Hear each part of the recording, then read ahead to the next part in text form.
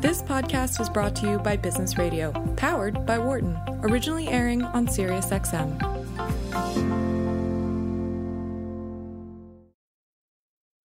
From the campus of the University of Pennsylvania Wharton School. This is Launchpad on Business Radio. Hello and welcome to Launchpad on SiriusXM's Business Radio. I'm your host this week, Rob Conybeare, coming to you live from snowy Seattle. I'm a founder and managing director at Shasta Ventures, a leading venture capital firm that's based down in the Silicon Valley Bay Area, where we focus on investing in early stage companies. If you're listening right now and you have any comments or questions during today's show, give us a call here in the studio. Our number is 1-844-WHARTON. That's 1-844-942-7866. So coming up today, we'll be focusing on consumer-facing companies. And we're going to start with a segment with Kirsten Korosek, who is a senior reporter and editor at TechCrunch. We're going to talk about what happened at the Consumer Electronics Show, which was a week-long extravaganza in Las Vegas last week. She's also co-host of the Autonocast podcast. It's a weekly show discussing the future of transportation. Kirsten, it's great to have you back on the show today. Thanks so much, and it's great to be back. So you joined us back in October, and we talked a lot about what you're working on and how you ended up where you are. But could you just very briefly remind our listeners about your work at TechCrunch and your podcast? Sure. So at TechCrunch, I've been covering automotive for quite some time now, previously at Fortune. And really my interest and my focus at TechCrunch is on the future of transportation. And so that's all the ways that people and potentially packages are going to get from point A to point B. Of course, I also focus on the present day problems, but really with an eye towards the future. And that's the point of the podcast as well. It's a bit of a motley crew. We have three of us, Alex Roy, Ed Niedermeyer, and myself. And this weekly podcast really focuses on the future of transportation, really specifically on autonomous vehicles. And it's as much of an education for us as it is for everyone else. What we like to say is we like to go, sort of a mile deep on one specific narrow issue and learn along the way. Yeah, and Alex Roy is quite a personality. For people that aren't familiar with Alex, he set the record for driving from one coast of the U.S. to another, also referred to as the Cannonball Run, and then actually, after the statutes of limitations ran out, wrote a well-reviewed book on his endeavor doing that. So anyways, I remember running into you and Alex at the Consumer Electronics Show last week, and would love to hear your thoughts on what some of the highlights were, specifically in automotive. It's amazing how the Consumer Electronics Show has evolved to something that's become, as I understand it, one of the top 10 car shows in the world, not just an electronics show. It is, and it's been headed that way, or has been that way for a few years now. And it's really interesting because there were also some companies that you would expect to be there that weren't. And partly because of, they have pretty big schedules elsewhere, but like companies like NVIDIA didn't have those big booth presence that they have had in the past, but then some automakers have stepped in. And what I noticed this year was, I sort of jokingly say like a sense of desperation. But let me be specific. First of all, it's very difficult to really pinpoint what the next big consumer product is going to be while walking around this show, because there are concepts and ideas that might morph and change and then become the next big thing. But what I noticed here was a ton of LiDAR companies. So these are considered the essential sensor by most people on autonomous vehicles. I saw more of them this year than ever before. And it's not to say these are new companies. It is more about, I think, their understanding of what is going to be happening in the marketplace in the next 18 months or so, which is going to be consolidation. And they're really making this sort of big effort to show some visibility, get reporters and investors and potential customers, eyeballs on their product. And also a bit of a pivot, and we can talk about this in a bit of a pivot in terms of what they're offering. So no more just all about full autonomy, driverless, but also, hey, we're folding in some perception software here. this could be handy. And also, how about for your advanced driver assistance system or your level 2 plus, which is a term I heard a lot. And when you set the scene for CES, what is it like when you're walking through the hall where all these cars are, where these desperate LiDAR makers are, and all the other things? What's it like? How big is it? Well, most of the automotive reporters, we end up getting kind of quarantined, as I call it, to North Hall. But imagine a massive convention center where there's a central, a North Hall, and a South Hall. And that's just the convention center. Then there's a whole other area at the Sands and some other casinos just overflowing with booths. In the North Hall, this is where you're going to see the big booths. So Audi and Mercedes and Hyundai, Toyota, Ford, all with elaborate displays, tons of people around, and usually some sort of interesting concept car of some kind, something that's never going to come to market, or potentially, but not likely. And speaking of interesting, of where they're going. And speaking of interesting concept cars, I understand that Sony, of all companies, introduced a car this year. They did, and I think that threw everyone a little bit off.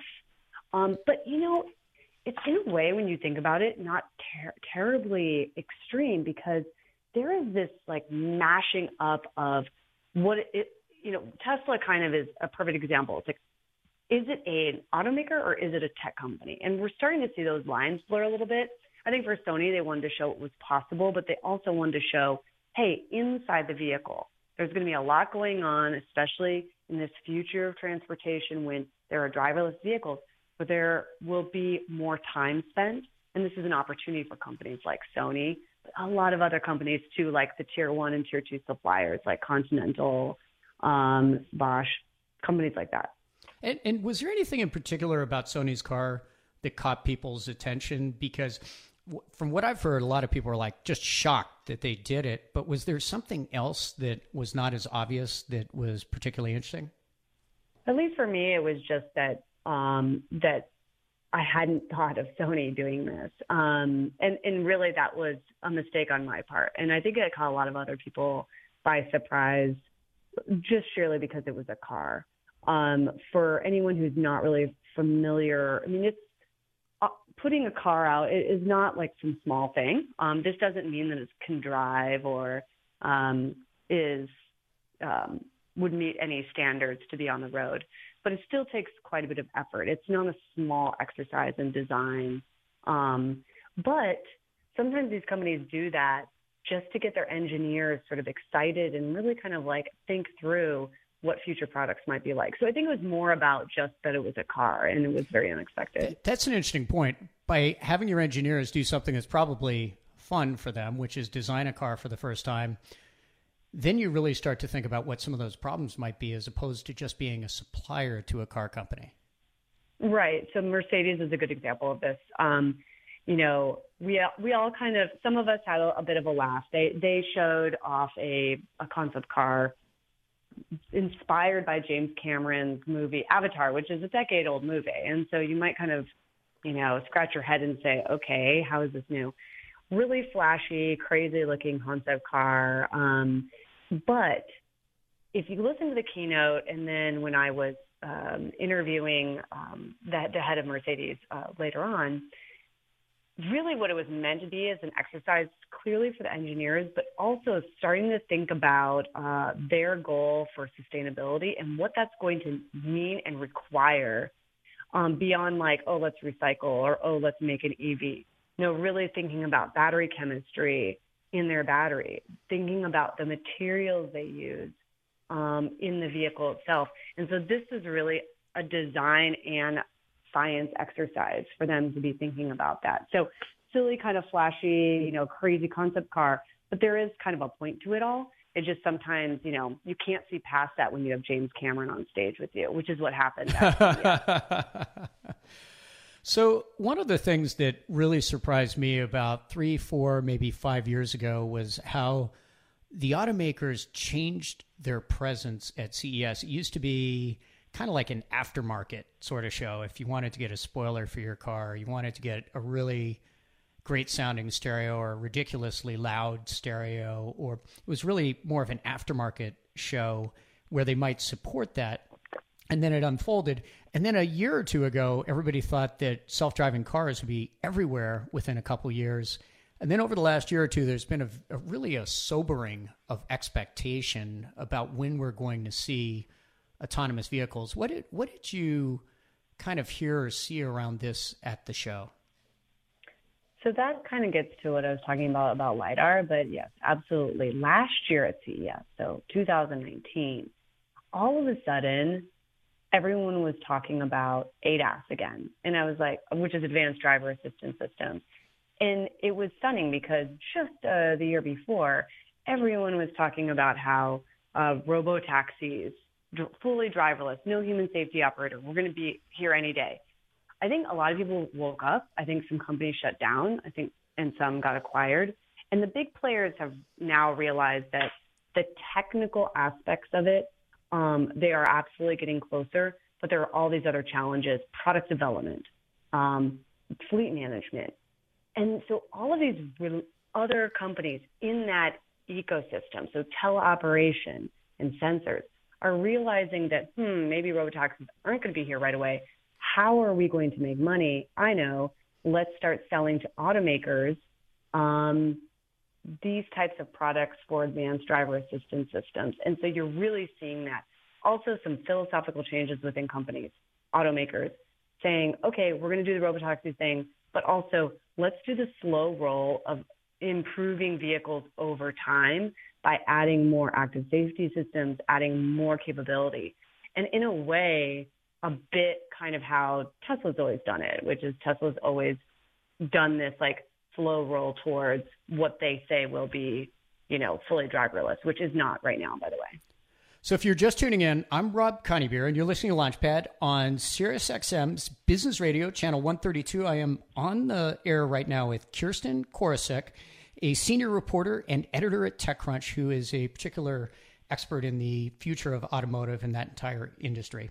So one of the things, building on what you were talking about, that I've seen is, to a certain extent, everybody thought this was going to happen, and the automakers were wondering, what does this mean for us? Are we going to be out of business in a couple years, et cetera? But I almost feel a bit of relief among the automakers that this transition is going to take a long time, because it means there are plenty of opportunities to upgrade and buy new cars and do things and not have this overnight wholesale shift to, I'm just going to buy mobility as a service. So they're kind of relieved. But at the same time, you had all these startups that you were talking about that were building special sensors for perception and allowing cars to do this, that got massively overfunded, where you might see, 10, 20, 30 different companies trying to build LiDAR and other sensors and other enablers for this. Yeah, the count I have, and this is based off of talking with other LiDAR companies, so this is just LiDAR, 75 LiDAR startups out there. And so there's, and as far as I can tell, and I've tried to confirm this with others, and still there's yet not an automotive grade LiDAR sensor. So it shows that there is, and there's a lot of interesting companies out there, but I think what's going to happen on that front is that the cost of LiDAR is going to drop, and companies that haven't figured out a way to provide another kind of service, so adding in sort of perception software, they might end up getting swallowed up by others or just folding altogether. But, yes, I would agree. The automakers do seem more relieved, and we should all be kind of happy about this, because for one, sometimes safety can get compromised in this, moonshot. And now it's sort of, let's do the validation. Let's do the hard work. Waymo has now a driverless vehicle out on the road, and they've actually started charging money for it. It's not quite open to the public, but for their members of their Waymo One program can take this, and this is in Chandler. But it's not going to suddenly scale and be saturated in every city overnight. There's so much more work to be done. And it's been interesting to see which companies have kind of risen and fallen and risen again in the past 2 years. And I'm very curious to see. Yeah, and along those lines, you had talked about a couple of we were connecting just before the show, a couple of companies that you took demo rides with. Maybe talk about that a bit while you were at CES. Yeah, so the two companies that stood out to me this year in terms of demos, and I've been in a ton of these demos, one is Yandex, which is a Russian company, search engine, giant out of Russia. So it's kind of like the Google equivalent of Russia is building their own Waymo. Exactly. And they did a driverless ride. So I was in a car with them. Granted, here are the caveats. Was it mapped before? Absolutely. I didn't get to pick my own route. This was a route that they had mapped. And is this where? And just to set the scene, where were you in Las Vegas? Was it on the Strip, or was it some back roads, closed test circuit? No closed test circuit. We left the parking garage of the Hard Rock Hotel, so that's off Harmon Avenue, and then made about a 20-minute drive on public roads through a series of left-hand turns and up to about 41 to 42 miles an hour. No driver in the driver's seat, so no safety operator. A safety operator was in the passenger seat. There was a big red button that he could have hit. And it was a little weird. It was like, okay, what is this going to do? But, to me, two things popped out. One, it was able to navigate just fine within the parking garage and, maneuver around. And two, the big test to me came when it came up behind a parked bus. And, we've all heard stories of these kind of timid self-driving cars inching their way out. But I'm guessing the Russians were a little more aggressive. They were very aggressive, but confident. I would say confident, and kind of paused, looked, went. And so that was pretty interesting. And they are actually going to be in Detroit at the Detroit Auto Show.